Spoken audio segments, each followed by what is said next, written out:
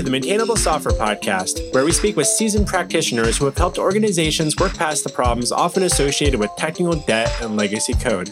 I'm your host, Robbie Russell. On this episode, we are joined by Melissa Eden, who is currently a technical lead of quality at Unity Technologies in Austin, Texas.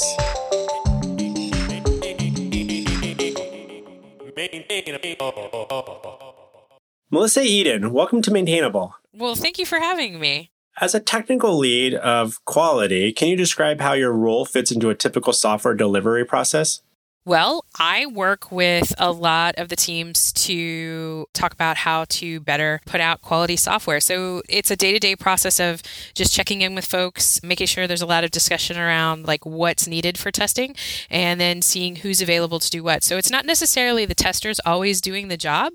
It's everybody on the team contributing to making quality software. So if we come up with an idea about how to test a particular piece of the software, the service or something, we're deciding on a day-to-day basis, like who would be best to do that? Who, if the devs need to write something, if we need to pair together, if we need to have me go talk to somebody over in another office, so all of those coordinating things, I do a lot of that.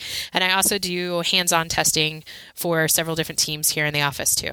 Nice. And so you're working at Unity, correct? Correct. And what do they do there, just for those that might not know? So Unity is a really popular 3D gaming engine.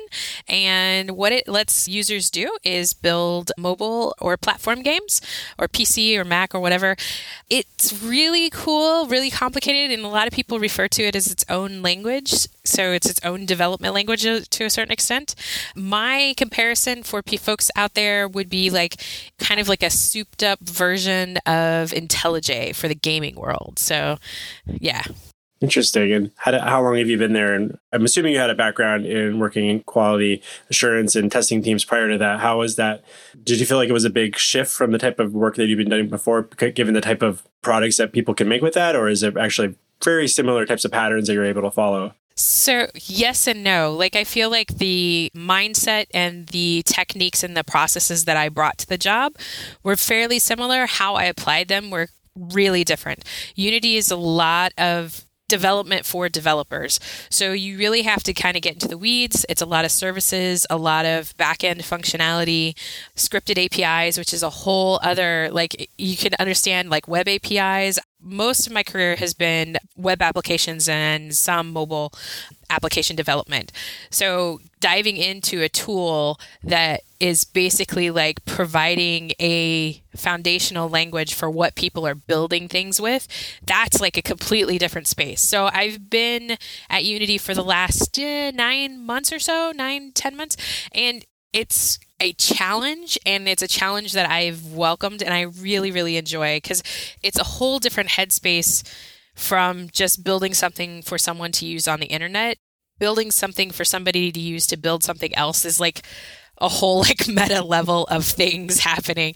So testing that, you have to take into consideration a lot of things that you might not based on your typical user, because a lot of the users we have it's a wide range of, and some of this is the same as web development. You're going to have beginners and you're going to have more power users. But the other thing is that because most of the folks engaging are all levels, you have to be able to maintain a quality and a usability across the whole space spectrum of users. So somebody who's a beginner should be able to come in and do something really simple fairly quickly.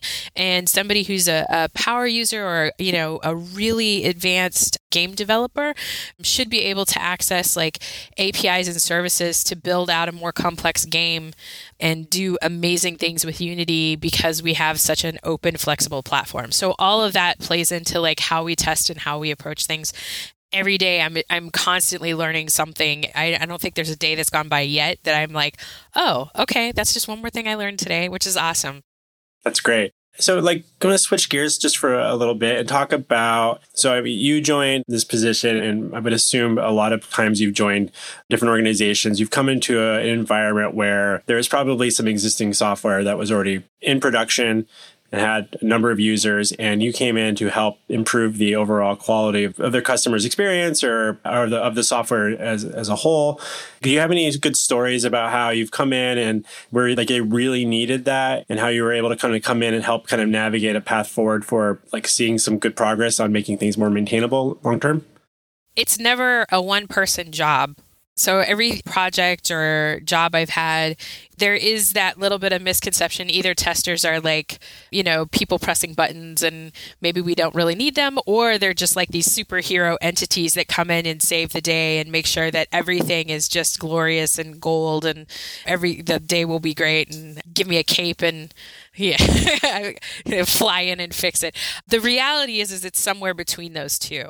What I like to consider my role is enabling other folks to improve the quality of software. So it's somewhere between the two of like the superhero and the pressing buttons kind of mentality that I think people sometimes think testers have.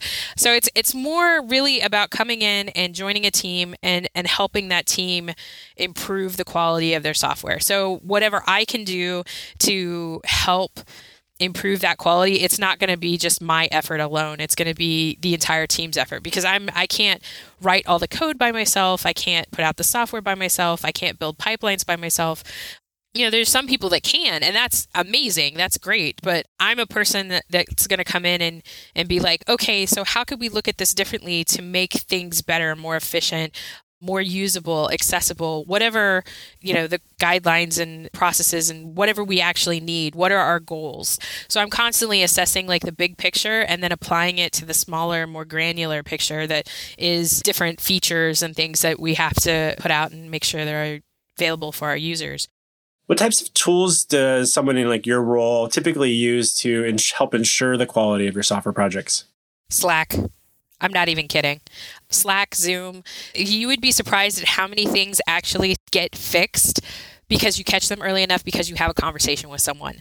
So I'm a big proponent of making sure you are in meetings, you're in front of any kind of planning, you're talking with your developers and your project managers and your UX folks and any other testers that need to be involved. And you're constantly making connections with those people to try to figure out the state of things and figure out where your project fits in that state of things. Because it's usually you're on a project that's a small piece of a much larger application, or as with Unity, it's like literally a global application. It's built in 8 different offices or something around the world. So having that communication, staying open to having that communication with people, developing a network of folks where you can actually communicate and talk with them about issues you're having or issues they're having. They feel like they can reach out and talk with you. This is how quality gets built in from the beginning.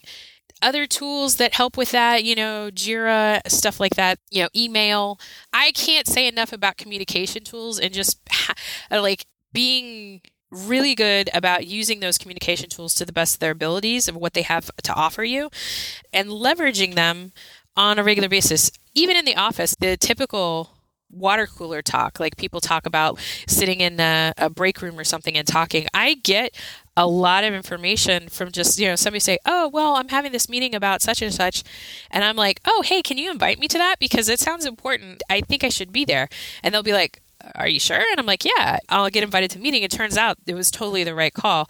I'm very pushy, might not be the exact right word, but yeah, I will put myself in a position where I can go to a meeting or make sure I get invited to a meeting or at least told about the meeting so that I can either gather information or understand what that process is or understand how people are putting things together. I think that's within the first 3 to 6 months of joining any company, any project, that's the most important thing you could do as a tester, is just that knowledge and information gathering.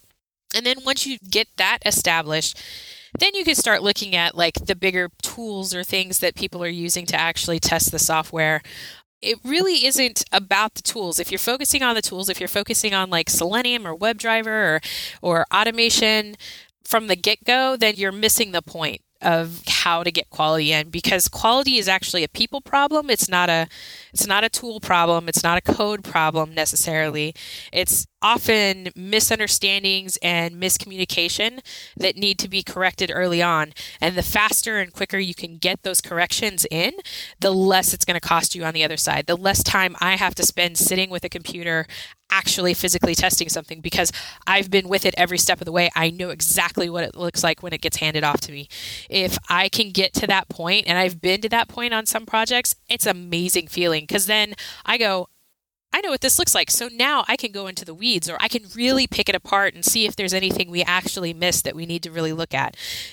A lot of times testers aren't able to do that because they're trapped in focusing on functionality and getting it functionally right, because they aren't there in the beginning to say, hey, should we really be doing this? Does this make sense? Why are we taking this direction with it? Or like, hey, I know this other team that's working on the exact same idea. Maybe we should partner with them.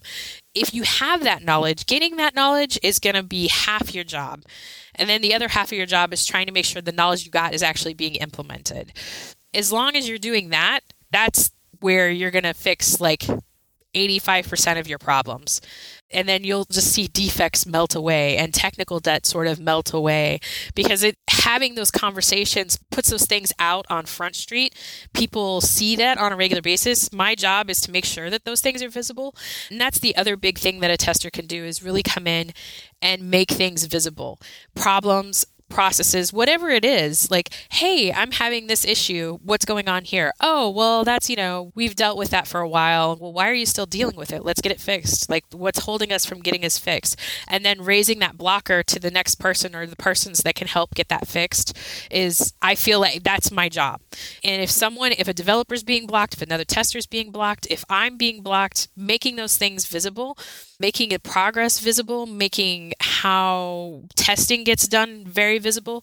Those things, visibility and communication, are probably the two biggest tools, and research, 3.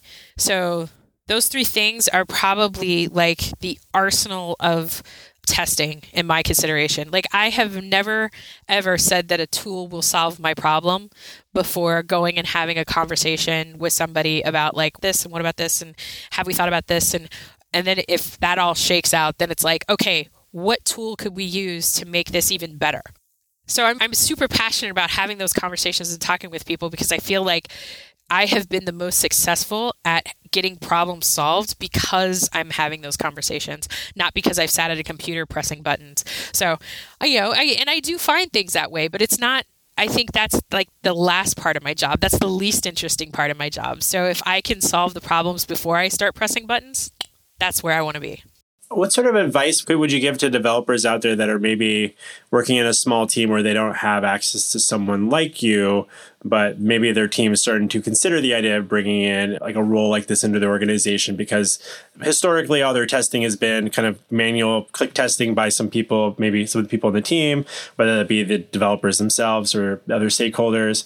And they're like, okay, we're growing, and maybe we need to formalize and some more formalized structure for this, and have people that are actually maybe know a little bit more and have some more best practices on how to manage this type of work, versus just like give me input of like feature requests. I go and build it, and now I'm going to go make sure it works, or sending it back and hoping that the person that requested it works for them in the way that they thought it would. What sort of advice would you give them on how to like start thinking about how to make space in their team for that type of role in the organization? I would really think about, like, depending where and what the team is doing. Do you just want to add somebody to check? You can do that and hire people on a project by project basis. Or you can bring someone on full time. And what is that person going to enable for your team? Are they bringing in coaching? Are they going to coach the rest of the team into quality practices that'll help make sure that folks are writing unit tests and integration tests, helping decide on technologies that are easier to test and more testable and more usable? If that's the focus, then that kind of person is who you're going to look for. And then if those people also come with skill sets that help with automation or help get things started in that direction. If you're looking at automation and bringing someone on just to do automation, I think you also need to think about the longevity of that role. Is that person then going to help with automation and then later become a developer? Are they a tester and they're going to do automation? They're specifically focused on the automation. And then I would really question about, what are you getting out of that What value do you want that person to provide, and what value do you want them to provide to the team as a whole? It's not an easy answer, unfortunately. It's like, I'd love to say like everybody should have a tester on their team. I think it's on a case-by-case basis. I think some testers on some teams are really required, and they get a lot of stuff done that people don't really see, and it's a lot of glue work. And if they understand that, if the team understands that, then they'll find that role really super valuable.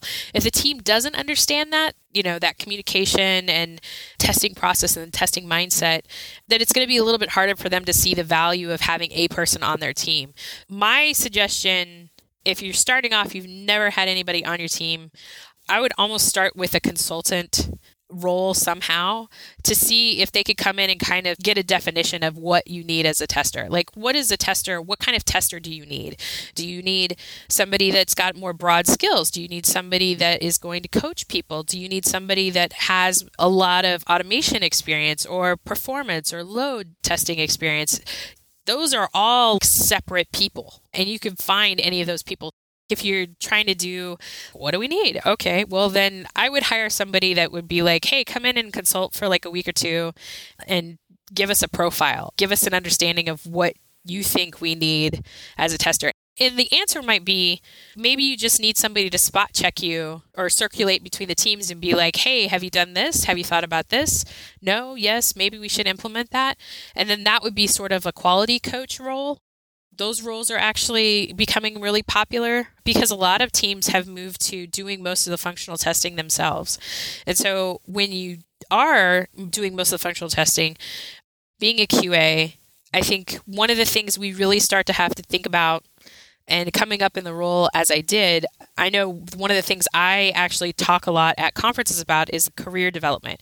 And I think one of the things that is kind of a disservice businesses do is they'll hire a tester, but they really don't develop a path for them. It's like, what do you want? And that's what I'm talking about. It's like, what value do you want from that role? And then what do you want that role to grow into?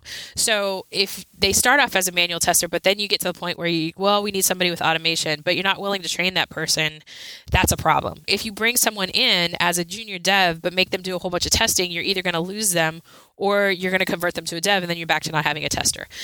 Really look at the roles, really look at like what your progression is. And then I coach testers into thinking about how they're going to adapt to the new paradigm, which is DevOps and CI/CD and continual delivery. It just seems like, continuous everything nowadays, machine learning, AI, neural networks, all of these things are going all of the time. So how, as a tester, am I going to adapt to that? Well, biggest way you could do that is by looking at specialization. People need people that know how to test for accessibility. Accessibility is a huge issue, literally a litigation issue for some people in some businesses. If they don't meet certain standards, they could be sued for not being accessible enough for people. So being an accessibility tester is a whole role in and of itself. Performance and load testing, a whole role in and of itself. So I am one of those folks that's like, hey, get the foundations, understand some basics, and then start looking at, what you could specialize in. You could specialize in data, testing data and quality data testing. I love that area myself. I dabble in it quite a bit. Continually fascinated about how data works in systems. So one of the things I do is I'll go off and read stuff about machine learning and data analytics and things like that. And I can't say enough about making a plan of that nature for yourself.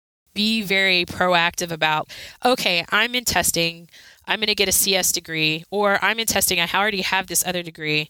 Where do I want to go? Do I want to go into project management? Do I want to learn more about code development? Do I want to specialize in usability? That's a whole nother role. You can actually do UAT and usability with customers. So that's a whole other specialization that you can get into. And I think more and more we're going to see people specialize and move away from like what's considered traditional or functional testing into these specialty roles that are going to be a lot more interesting than just pressing buttons on a computer. And B, they're going to give you a lot better salary than just being a manual or an automation tester even. I strongly encourage people to start looking how they can branch out and how they can adapt. So it's all kind of in there. Like, I think companies need to really think about what they're doing with that role. And then I think people really need to think about what they're doing with that role. It's a complex thing, though. But good question. I love that question. What do you say to those who speak about within software development teams about working with non-technical people? And I'm kind of air quoting non-technical people when they're collaborating together. And like those people over there, and then we're over here in the technical world, and they're in the non-technical world, for lack of maybe a better term. Even hearing it makes me like I get really a little bit ragey about it, because I don't think people working in technology are non-technical. I don't know who people are calling non-technical these days, but I know a lot of testers call themselves non-technical, and I'm going to tell you right now, that's bullshit. I think it's a bunch of crap, because oftentimes you bring skill sets and knowledge to that role that you've been through schooling, you've got degrees, you've learned about technology in a certain way to be able to apply that knowledge to a technical aspect of whatever that is. And it's not non-technical. That's not trivial information. People that think like customer service folks are non-technical is kind of crazy too. And the funny part is that my career started out in customer service. Nowhere in any point in time was I ever referred to as non-technical as a customer service agent, because I was constantly helping people on the phones with software problems and computer problems. Like, I had to understand their computer OS that they were working on and the software that I was working with them with. So like if they call me up and they're working on a eMac and I'm like, okay, so then I have to think about how our software interacts with that particular OS, and then I have to figure it out. That's technical knowledge. The funny part is I was never considered non-technical until I moved into a tester role, until somebody told me that to my face. And I was just like, wait, what? Like, how? No. I am technical. You can't call me non-technical. I have worked in technology or worked with technology for at least a certain number of years by that point in time. So I just refuted that fact. Now, what people get confused, oftentimes I feel like the argument turns out it's not non-technical, it's actually non-coders. Coders versus non-coders. Non-coding doesn't mean they're not technical. So then you end up with this weird gatekeeping of, oh, you don't know code, so you're non-technical. It's like, no, that's two different things. Like, just because I don't know an extensive amount of code doesn't mean that I am not a technical person or I don't understand technology. And it's predominantly because testers are predominantly women, and we're often in a predominantly male environment. I think the term is used as a gatekeeping term. Like, well, you're not technical enough to understand this, or you're not technical enough to do this, or you're not technical enough to write this code. When all it would be a matter of is like, hey, you don't know this, let me teach you. And oftentimes, if I was given a different name, title, whatever, and come in, that would have been the instance. Oh, you just don't know this. Okay, let's go learn it.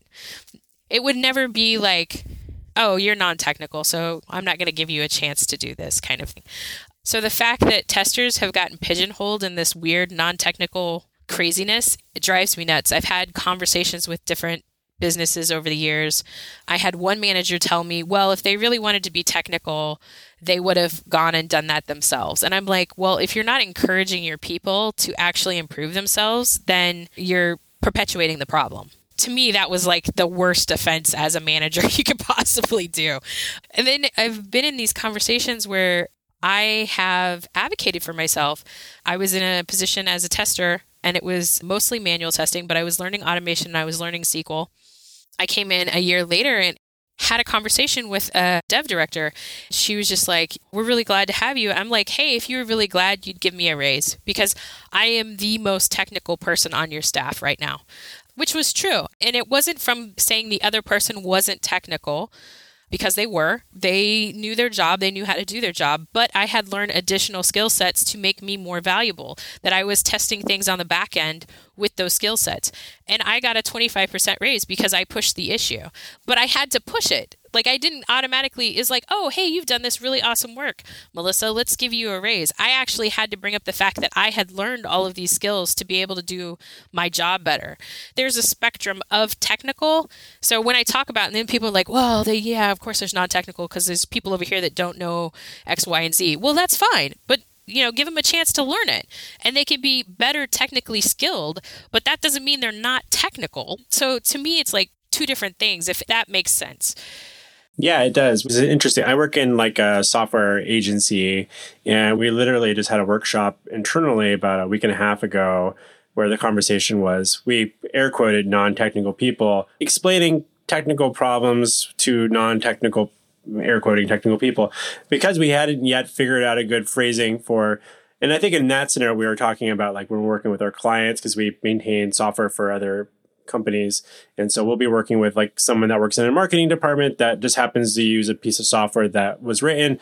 And so they're the end users, and they don't understand necessarily under the weeds about how the software works. And there's like, I don't know, I clicked a button, this thing's broken. Why isn't this thing working? We were trying to figure out a better way of phrasing that. We're like, well, they just don't know that yet.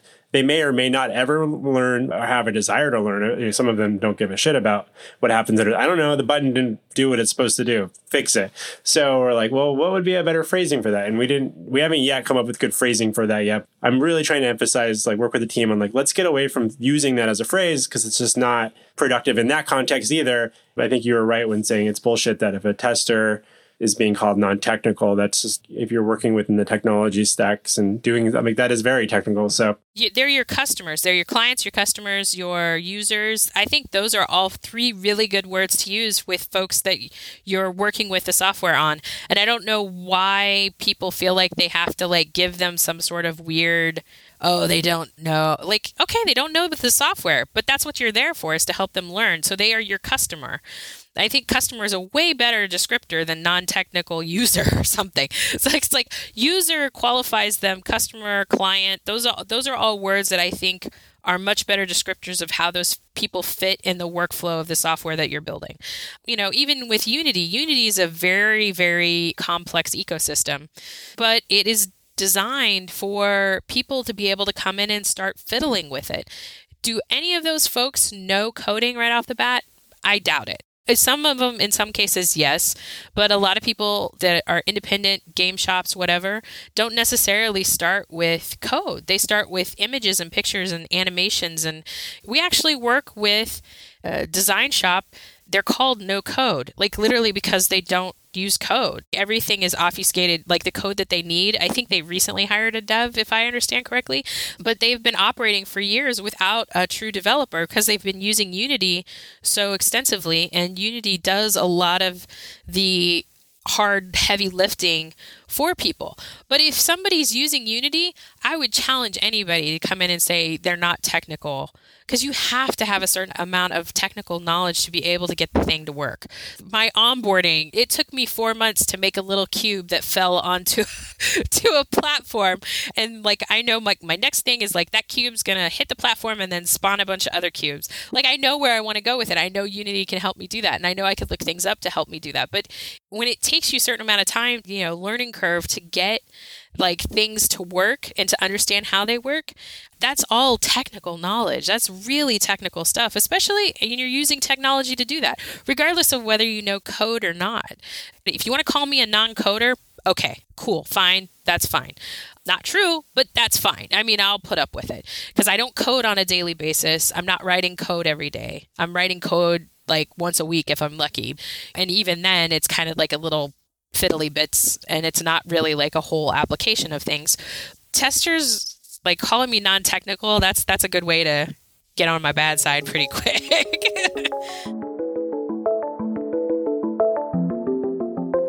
We'll be back with my interview with Melissa in just a moment. Hi, it's me, Robbie. I wanted to thank you for listening to the Maintainable Software Podcast. If you're finding conversations like this valuable, please consider sharing it amongst your peers and writing a review on Apple Podcasts to help spread the word. You might also even just consider leaving a sticky note on your coworker's desk saying, yo, check out Maintainable. Go on, I'll wait for you to do that. Also, if you have a good story or two to share about ways to improve the long-term maintainability of software and might be interested in being a guest, we should chat. Please get in touch with me at Robbie with a Y at maintainable.fm. And now back to our interview with Melissa Eden. Do you, and this is just something I've kind of ruminated on a little bit, I've actually struggled a little bit with the usage of just the phrase "I work in tech" as like a general concept, because I'm like, when do plumbers not work in tech? Yeah. And so I'm just like, do we not all work in some sort of, well, like are there many jobs that don't involve some sort of technology? So I've struggled with it a little bit, not being like, well, it feels like it's in a way itself, like another maybe form of gatekeeping or some sort of class type of structure. And like, there's people that understand technology. It's like, well, maybe doctors would fit under there. I don't know. But it's just like who is and isn't part of the tech world. But it's an interesting way to describe like almost everything is powered or involves some sort of technology. So it just feels like a really weird phrasing in the first place. Yeah. I like to use the example of like, hey, I used to take my car to a mechanic and now I take my car to an automotive specialist and he plugs it into a bunch of computers.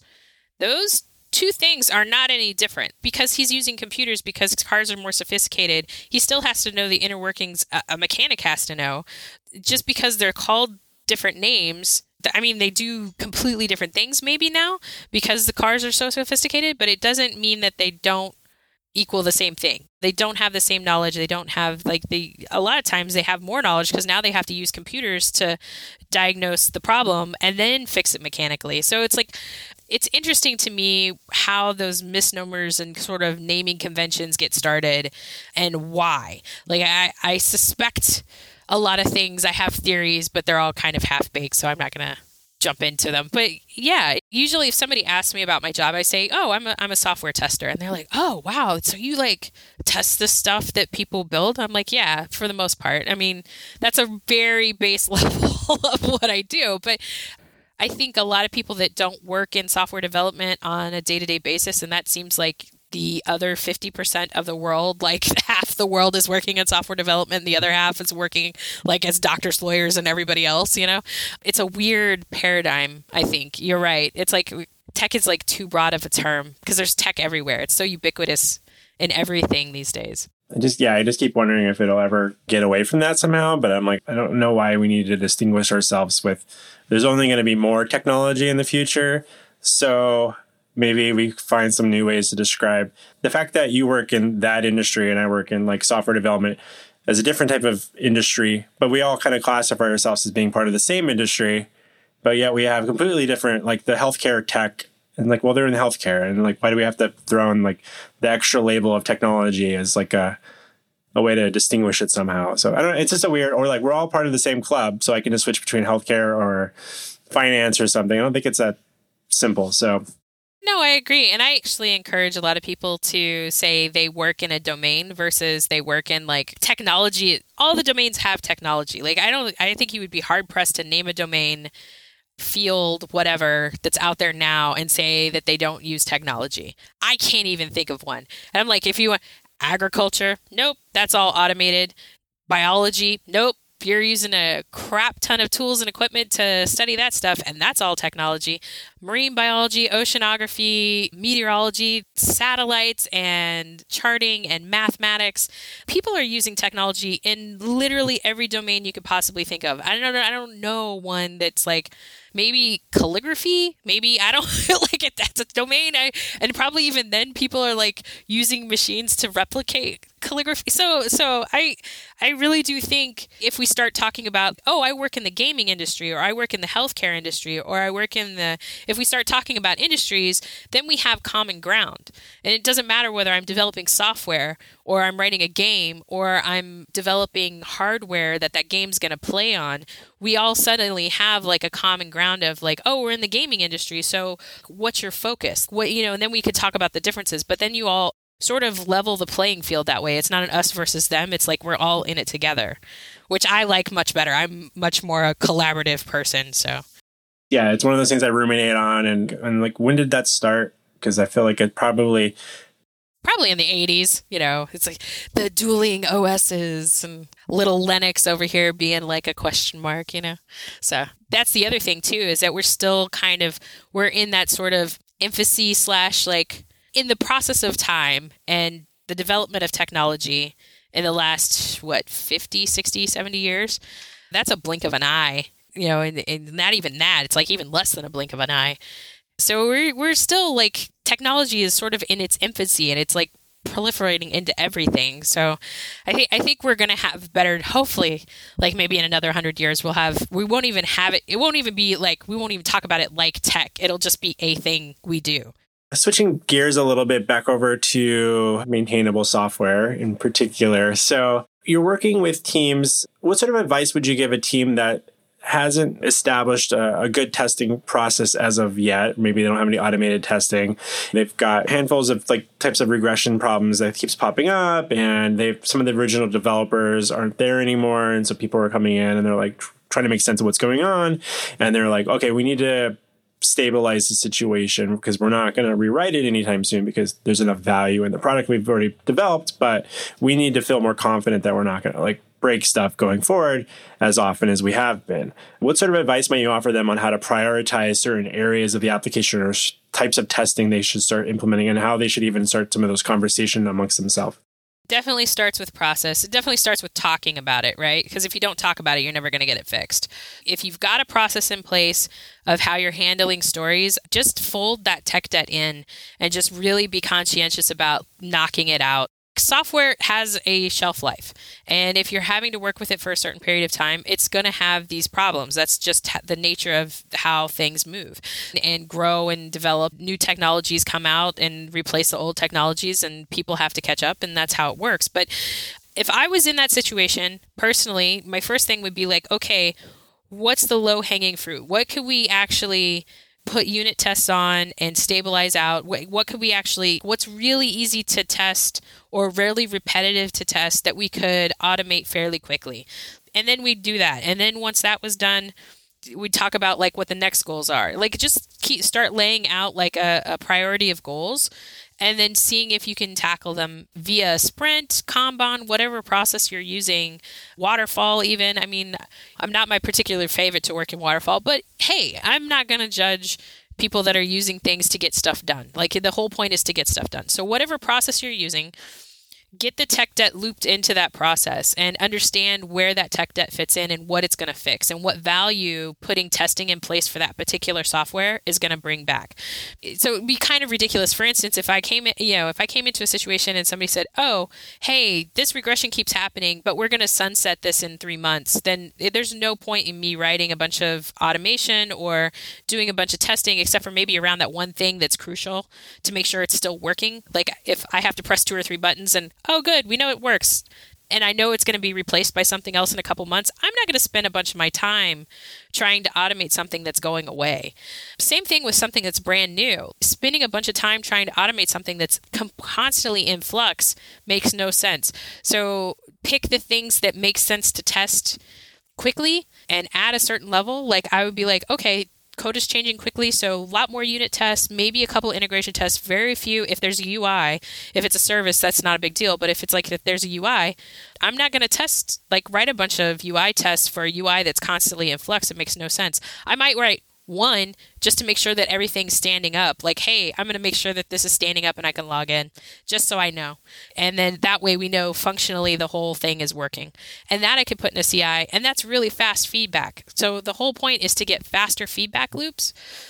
So if the tech debt serves that purpose, do it. And then get that in the process and make it visible. Make it visible. Make sure it's bringing some sort of value. Otherwise, I think people get into this thing of oh, we have to go do and solve all these problems and do all these things. And it's well, why do you need to do it? What value are you going to get out of it? And how long are you going to get that value for what you're going to put into it? So it's going to take me 3 or 4 months to build up a repository of tests to test this particular feature to make sure that it doesn't regress. My hope is that 3 or 4 months just of my time put in there actually gives 2 or 3 years of functional testing safety. Hey, I know that works because those tests pass. Even then, I would go back and review those tests and make sure that those are still the tests we need. That review process of hey, I have all these tests. Are we still testing the right things? Make sure you're reviewing them on a regular basis because things change all the time. And if you're running a test that's failing, or if you've shut off a bunch of tests because they're failing, then why are you still running them? What's the point? They're just sitting in there bloating up your CI or your code or wherever they're living. So it's you might as well just get rid of them, right? So I think people hang on to things longer than they need to, or they don't want to get rid of it because that is a piece of knowledge. It's like, oh, if I get rid of it, then I don't know what that was. And it's like, you don't know what it is anyway. So just either fix it or move on. Yeah, that's an interesting. I think I know at least in the coding side of things, we often talk about code coverage when it comes to test coverage and how much of the code is tested and like has repeatable automated testing. I think there's not enough conversation sometimes about how over time we're slowing the feedback cycle down too. And so there's a weird trade-off there where, we work with some clients or talk with companies and they're like, well, it takes, an hour and a half for a whole test suite to run, or several hours in some cases. I'm like, well, is that because you're using parallelization or anything to do that like faster? And they're like, oh, we're doing that. And I'm like, and it's still 90 minutes. I'm like, oh boy, like how do you, that's just like, there's a bunch of other issues that start to come up. So I think that slows down velocity in that feedback cycle. So I think it's a fine line there. And I think it's probably hard for people to delete tests. It's an interesting thing to at least reflect on. It's better than probably no tests, but it becomes a different problem on the other end of it too. I think it was one of the best things I learned on a project I was working on. We were doing a React project and I did not write the framework, but somebody set up the framework to do the front end tests in JavaScript. And so I was learning kind of rudimentary JavaScript to build out some tests and write them and things like that. I worked on that project for 3 months and I learned maybe a thimbleful of how JavaScript works. That was important to me. However, the important thing I learned was from my tech lead. She came through one day and just deleted a bunch of tests. And I was like, oh my God, why did you do that? And not talk to me about it. It's like everybody owned the project. It was perfectly fine. But I think it was the first time I experienced somebody like going in and like deleting a bunch of stuff. Like it didn't make sense to me. She was like, well, it's actually covered here. We did this in a bunch of unit tests. You don't need to do it at the UI level. And I was like, I had to think about that. I had to sit and think about it because it was like, well, it's the UI. It's different than the service. And it's not. What am I actually testing and where?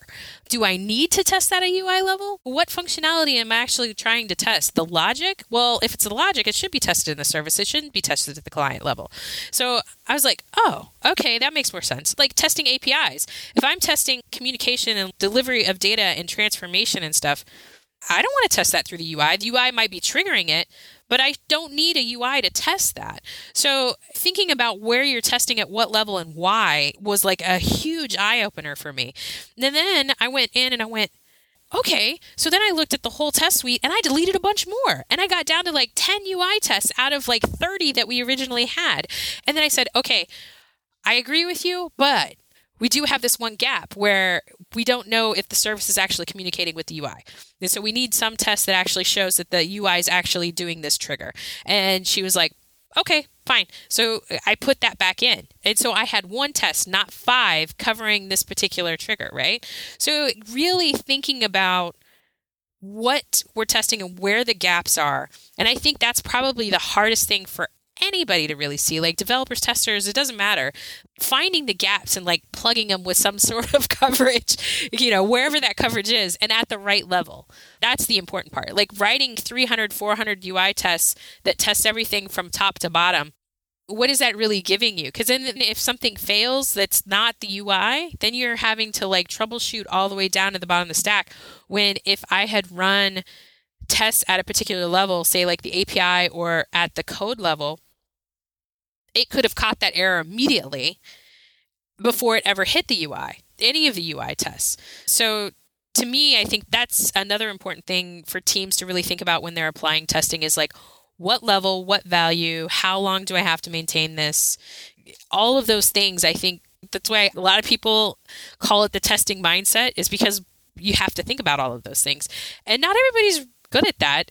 And I'm not even good at that all the time. Like I actually struggle, it's a hard thing to do. It's like, okay, where is the right place to put this, right? Or does it even require me to put anything anywhere? And the other thing is like, if I look at something and I know for a fact that I can manually test it in 5 minutes or less, then why would I automate that? Would automation take longer or would it take less time? What's the complexity of the thing that I'm trying to test? That would it make it easier or would it make it harder to maintain the test than to just go test it? So I think people fall into that trap a lot too. Yeah, I think you make a great point, and I think that'd be very valuable for not only testers that are listening, but for software developers. Thinking about where should you be testing that, what layer, and it's not always like a super obvious answer, and there's probably trade-offs on both sides of that. What is one of the lessons you learned early on in your career that you find yourself reflecting on most often as like, I'm so glad that that was something that I encountered back then? Well, and actually, I don't know. I think one of the things that I reflect on quite a bit nowadays, it wasn't early in my career. I wish I had learned it early. I think I got hints of it earlier, and I was like, that's curious, was understanding how to communicate with people. Understanding how to communicate in a way that people would understand me and in a way that is not like abrasive or like combative. Because at the beginning of my career, I actually wrote a whole blog post about this based on Green Arrow and how that show's arc where the guy just comes in and just is like shooting everybody dead. And then towards the end, he's got like a whole team and he's like not killing people and trying to save them in a way, like, or redeem them somehow. I feel like my career as a QA has sort of followed that same arc, less violently though. Very much in the beginning, I was just very much like, oh, you have failed this software, kind of thing. And one of the things that I was taught in a couple of different lessons, and what really hit me when I worked with ThoughtWorks, the book called Crucial Conversations, hugely important to me in the fact that it really opened my eyes to the kind of communication that I was putting out in the world. The fact that some people do not respond well to people waving hands. Like, and I'm a big hand waver. It's like, oh, hey, okay. So then I have to figure that out. The fact that I'm very passionate, and sometimes that comes across as almost a violence to some people in other cultures. So having that understanding, I mean, I'm still working at it. This is an ongoing thing I'll be working at for the rest of my life. But I think I've gotten better. I hope I've gotten better at understanding and reading the room and trying to understand the person I'm communicating with and seeing if there's a way to bridge that gap in a way that makes them comfortable and me comfortable as well, so that I'm not pushing a viewpoint or being violent about my communication or violent in a way of like aggressive, controlling conversation or just being very cutting people off or dismissing people. I think in the beginning, I thought I had to be like a crusader for quality. What I found out is that I much more rather be a collaborative team member for quality than some lone wolf going off and like trying to do everything myself. Because A, it's not mentally healthy at all. And B, it doesn't get you anywhere with a lot of people because it's all a team effort. And if you're like running off doing it by yourself, you're not bringing the team with you. So that's kind of lessons I've learned over time. Or learn them early on, but I continue to learn them, I think. As you said earlier, it's never a one-person job. So where can people learn more about you online? Well, I'm on Twitter. I'm also hanging out with my blog sometimes, testing and movies and stuff, .blogspot.com. I'm also a writer-editor with ministryoftesting.com. You can check out a lot of things we do there. I've actually spoken at a couple of test bashes and conferences, so those videos are also available at ministryoftesting.com. Well, thank you so much. It's been such a delight having you on Maintainable, Melissa. I appreciate it. Thanks for joining us.